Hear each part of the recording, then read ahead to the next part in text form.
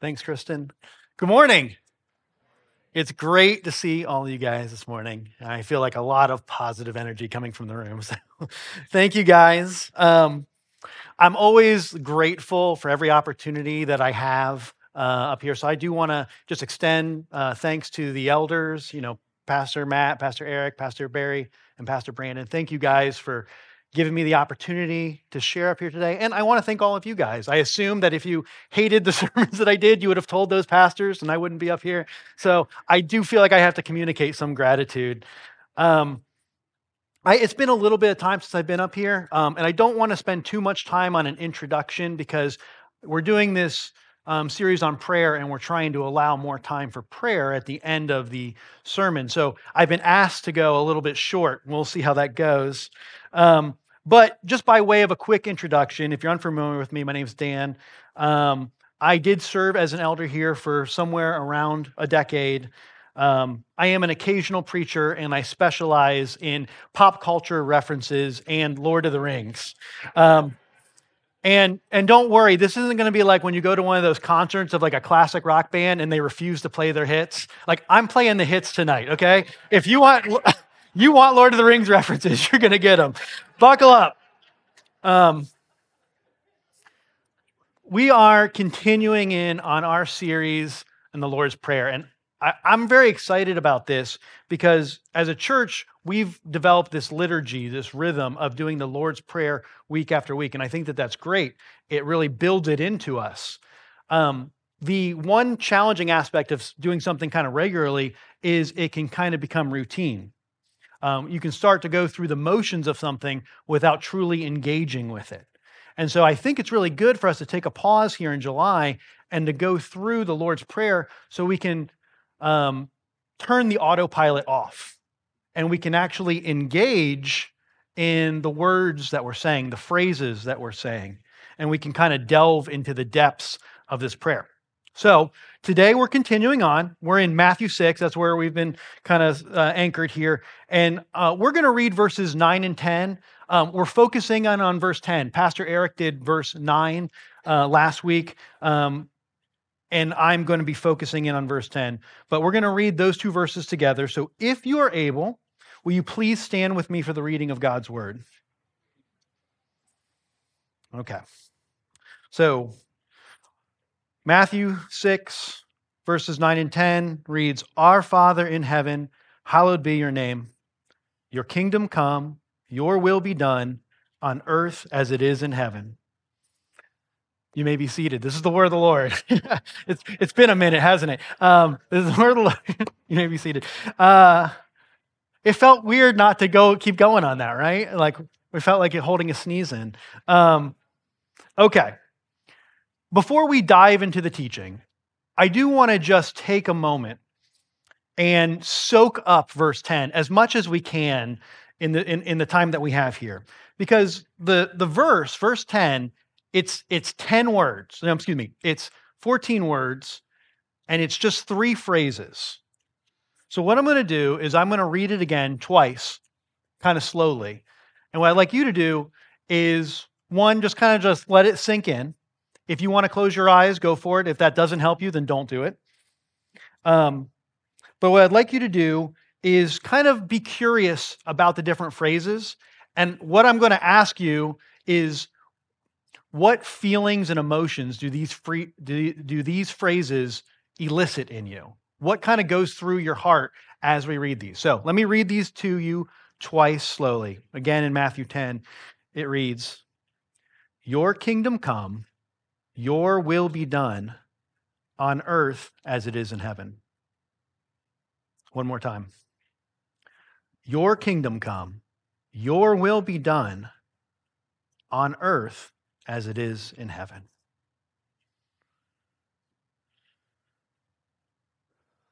So if this was more of like a Bible study and less of a sermon, here's where I would say, okay, what emotions did that guys bring up in you? And we would go through all of theirs. I'm going to kind of project a little bit of what I experience, and I hope that it's something that that is sort of common, something that you guys can relate to.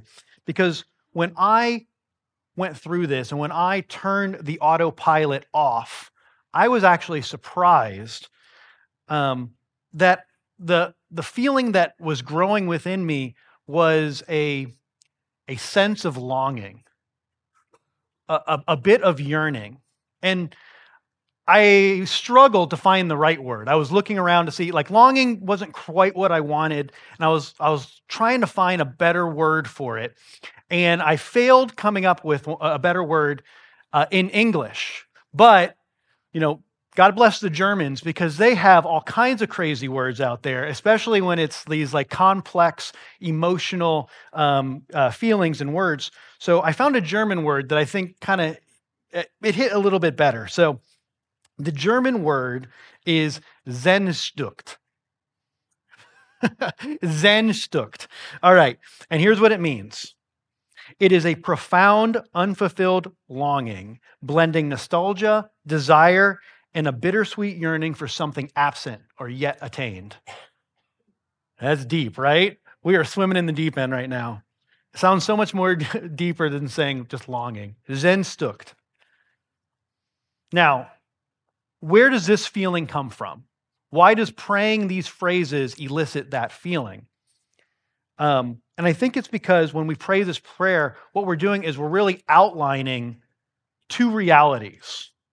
We're outlining two realms. We're talking about heaven and we're talking about earth. And if we're being honest, it's hard to say, one's better than the other, but if we're being honest, I think most of us would rather be in heaven. Like if I were to give you a choice, would you like to go to heaven or would you like to stay on earth? A lot of us, it would be a struggle to check that earth box. Like a lot of us see heaven and it creates a contrast that can create some of these desires within us. And I'm wondering, am I alone in this? When you pray this prayer, does any of this feel similar to you? I imagine that when we see our world and we see injustice and suffering and fighting and loss and pain and ugliness, we can't help but yearn for like this promised kingdom of God. When you read the Bible and it talks about the kingdom of God, man, it sounds amazing. Isaiah paints this picture of the kingdom. It's a place without sadness. There are no tears. It's a place where God's rule and his peace and his justice and his righteousness, they reign forever. And according to the Bible, that's like how the world began. And then that's where it's going. Like in Genesis, that's where it starts. In Revelation, that's where it goes. And we're kind of in the middle. That's not where we are. And therein lies the longing. Why do we still suffer injustice when we are promised justice? Why do we still suffer at all when we are promised peace? What's the holdup? And now we're kind of digging into like really big questions here. Because it really lines up with this whole idea about suffering. If God is good and powerful, then why does it exist? And why does the kingdom of God that we are promised, why does it feel slow to come to us here on earth? And if you're hoping that I'll answer those questions because I brought them up, you might be disappointed. A lot of those, those are big questions. There's a lot of mystery, and I just have to admit that I don't fully know. I will say this. I believe that God wasn't surprised when the world that he created turned into what we have. When Adam sinned, I don't think that was a shock. When we sin, when we become separated from God, I don't think we're surprising God. I don't think he looked at the fallenness of the world and said, oh no, I got to do something. I need to come up with a plan B. Jesus, okay, what can we do? Okay, you're going to go to the cross. I know, sorry. You're going to the cross and you're going to solve this for us. Like, I don't think God was scrambling to come up with a plan to save us. I think this was always plan A. This was always plan A. God's plan always included our world, its brokenness, and Jesus. And I find that comforting as it creates a sense of purpose. Now, I do think it's natural, then the question you might be asking yourself is like, okay, but can I have can I have all the peace? Can I have all this beauty? Can I have it without the brokenness? Could God have done this without all the brokenness? And this reminds me of this scene from the first Matrix movie. Um, in the scene, like you have Agent Smith, and he's talking to Neo, and he's telling him about the first iteration of the Matrix. And if you guys don't remember the Matrix, what it is, the Matrix is basically a computer program that robots are using to kind of enslave humanity by tricking them that they're really alive when they're not. And it basically just mirrors our Earth. And Agent Smith tells him that the first Matrix was designed to be a paradise. It was designed to be perfect. It was an Eden. And it failed spectacularly. The humans rejected it. They couldn't accept it. Humanity was so broken, they couldn't accept perfection, and they rejected the program. So is that it? Are we just that broken that it's inherent to us? And maybe you could argue to some degree, but I don't think that that's the take God would take, that God would have towards us. I think that's a really negative take on the creation that God has made, and it conflicts with this idea of God's kingdom in eternity forever. So what? What then? Why would God do it like this? And something that has helped me make sense of this place that we're in is to consider that we are part of a story. I really relate to this idea of story, and I think we as humans really relate to this idea of stories because I think we are storytellers. We write stories, we read stories, we watch stories. We digest the things that are happening in our life through the filter of our story. Every one of you has a story. It's unique. It's something that you are experiencing that nobody else can take from you. If nothing else that you have your story.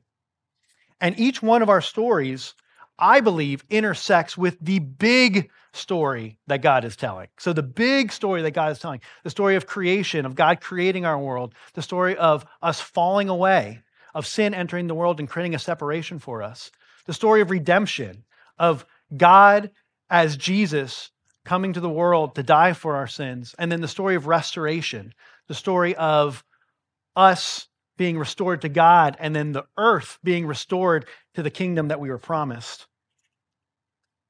And here's the important part of having the story mentality, is that in every good story, there are elements of beauty.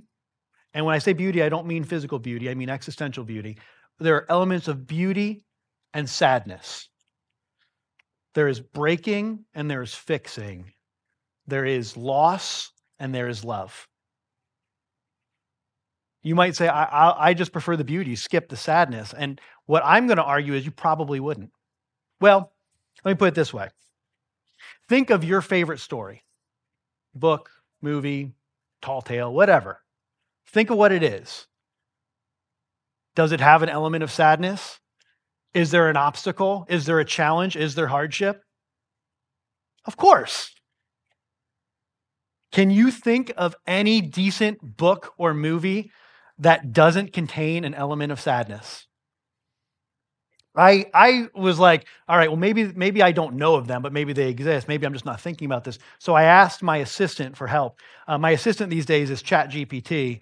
And me and my Gen AI assistant, I asked, okay, I want to watch a movie with no sadness. Can you give me an idea? And it's like, oh, I understand you want to watch a movie without sadness. Here, you should try watching Toy Story. And it's funny you're laughing at it. You guys, I was like, okay, that's lighthearted. And then, all right, well, now think about the conflict that's in Toy Story. You have these toys, and they're separated from the only thing in their life that gives them purpose, is that boy Andy. And then you have these themes of being outgrown and being replaced and being forgotten. And like, you really quickly realize that like underneath like Pixar's like shiny AI, colorful animation, there is a layer of sadness. Okay, so I said, all right, sorry, ChatGPT, I disagree. Give me another one. And it spit out Lego Movie. And I'm like, okay, that's a wacky kids film. But again, if you look at it, the main character, Emmett, in Lego Movie, he lives this like shiny, fake plastic life. He has no personal connection. He has no meaning. His only like person that he loves is his houseplant. Underneath the layer of toys, and once you get past the animation of it, yeah, there's sadness in Lego Movie. And so I tried again. I go, okay, Chappy GBT, try again. And it said, you should watch the SpongeBob SquarePants movie, which I haven't seen and don't intend to. My commitment to the bit, it died right there, like it could be the silver bullet. I don't know. One of you guys could tell me. There's absolutely nothing sad in it. Probably not. Probably not. Nobody writes stories without sadness because nobody would read them. A necessary element to beauty is contrast. Think about this. If everything is extraordinary, then is anything extraordinary? It does. Extraordinary only really exists in the context of the ordinary. Beauty only exists, beauty can only be appreciated when contrasted to sadness. So I'm not arguing for any like heresies here, like dualism or like the necessity of evil, or that like sad things are actually sad. Like sad things are actually good. What I'm saying is like sad things are sad, but our appreciation for the beauty of God's kingdom will be amplified by our experiences here on earth. I want you guys to look at this verse here from Paul. This is verse in 2 Corinthians. Paul writes, "For this light, momentary affliction is preparing us for an eternal weight of glory beyond all comparison, as we look not to the things that are seen, but to the things that are unseen. For the things that are seen are transient, but the things that are unseen are eternal."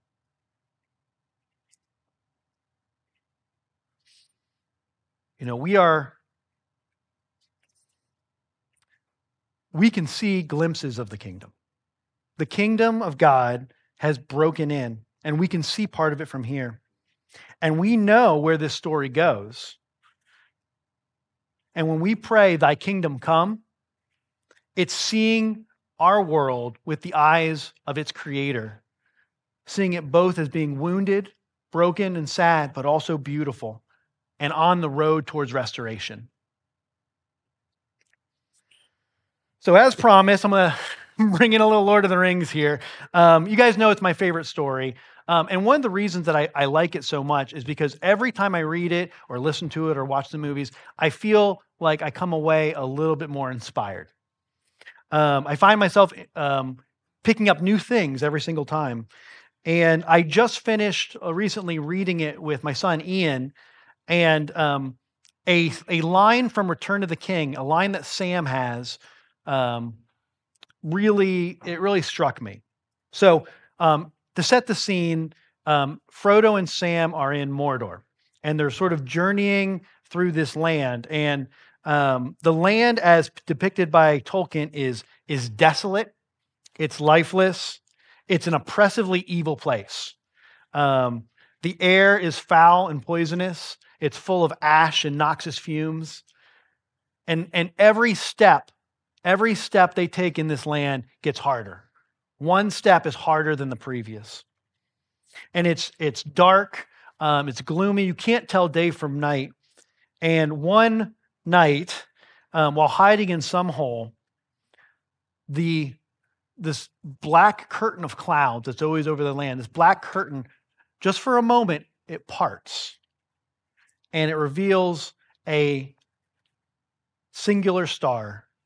And here's what was written about this. It says, "There, peeping among the cloud rack, above a dark tor or a dark peak, high up in the mountains, Sam saw a white star twinkle for a while. The beauty of it smote his heart as he looked up out of the forsaken land, and hope returned to him. For like a shaft clear and cold, the thought pierced him that in the end, the shadow was only a small and passing thing. There was light and high beauty forever beyond its reach. I love that. And it's a beautiful line. It's well written. And to me, it's a good reminder that shadow and sadness on earth, it's only a small and passing thing. And that God's kingdom is one of light and beauty, and it is forever beyond the shadow's reach. And of course, and this is what I love about reading Tolkien, there's layers. So that's like the first layer. And this is why I'll probably be doing Tolkien quotes for the end of my life, because there's more layers. If you read the footnote, it tells you it's the star of Arendelle. So you're like, okay, well, who's Arendelle? Well, the star of Arendelle, or Arendelle, I guess in Middle-earth lore, ages ago, he was a half-human, half-elf. And what his task was, on behalf of his people, he had to seek forgiveness from the Valar. And the Valar were like the angelic gods. It's confusing, but they're like god angels. And so he seeks forgiveness on behalf of his people. So to accomplish this, he has to make a sacrificial act. He has to carry a Silmaril, and a Silmaril is like this holy gemstone, into the heavens. He has to leave behind everything he loves on earth and Middle-earth and travel into the heavens, and he becomes this star. I know, it's a story, but he becomes this star. And the star then becomes a symbol of hope. And what the symbol is it's a symbol of the Valar's love and forgiveness for all the people of Middle-earth. And I was like, oh man, this thing's writing itself at this point. And I know like the nerd lore is getting thick. But and I'll just cut right to my point. For Sam, the light and the darkness was in the shape of the star. And for us, the light and the darkness is the shape of a cross. Because Jesus was both fully human and fully God, and he sought forgiveness for us on our behalf from the Father. He lived a perfect life, and he gave it up for us as a sacrifice on the cross. And if you think about the cross, there's like no story that better illustrates this strange dynamic between beauty and sadness. Because somehow the saddest event in all of history is also the most beautiful. Isn't that amazing? It's a type of retelling, a type of reversal. And I believe that this sort of reversal, this retelling where sadness, it doesn't go away, it doesn't cease to be sad, but in some degree, it loses its sting, it becomes untrue. I think that that's how we'll look back at the hardships that we experience in this life. And we'll see that it was preparing us for an eternal weight of glory beyond all comparison. And that having this perspective, like Sam seeing that star, us seeing the cross, it'll give us the hope to wait and to wait patiently as we pray for God's kingdom to come and to come quickly.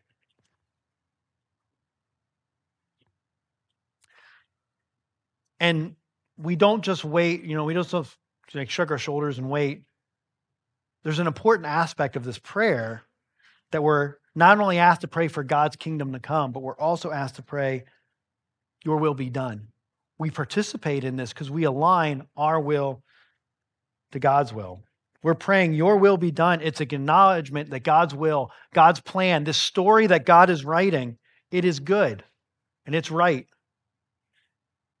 And what we're saying is that we're in alignment and we're indicating that we will act in accordance with God's will. So God isn't just, telling us to shrug our shoulders and say, hey, do whatever you're going to do, God. I guess it doesn't matter what I want. What he's trying to do is bring our hearts into it, to submit our wills and to commit to being kingdom builders with him. N.T. Wright had two illustrations I thought were interesting, and you might connect with one of them.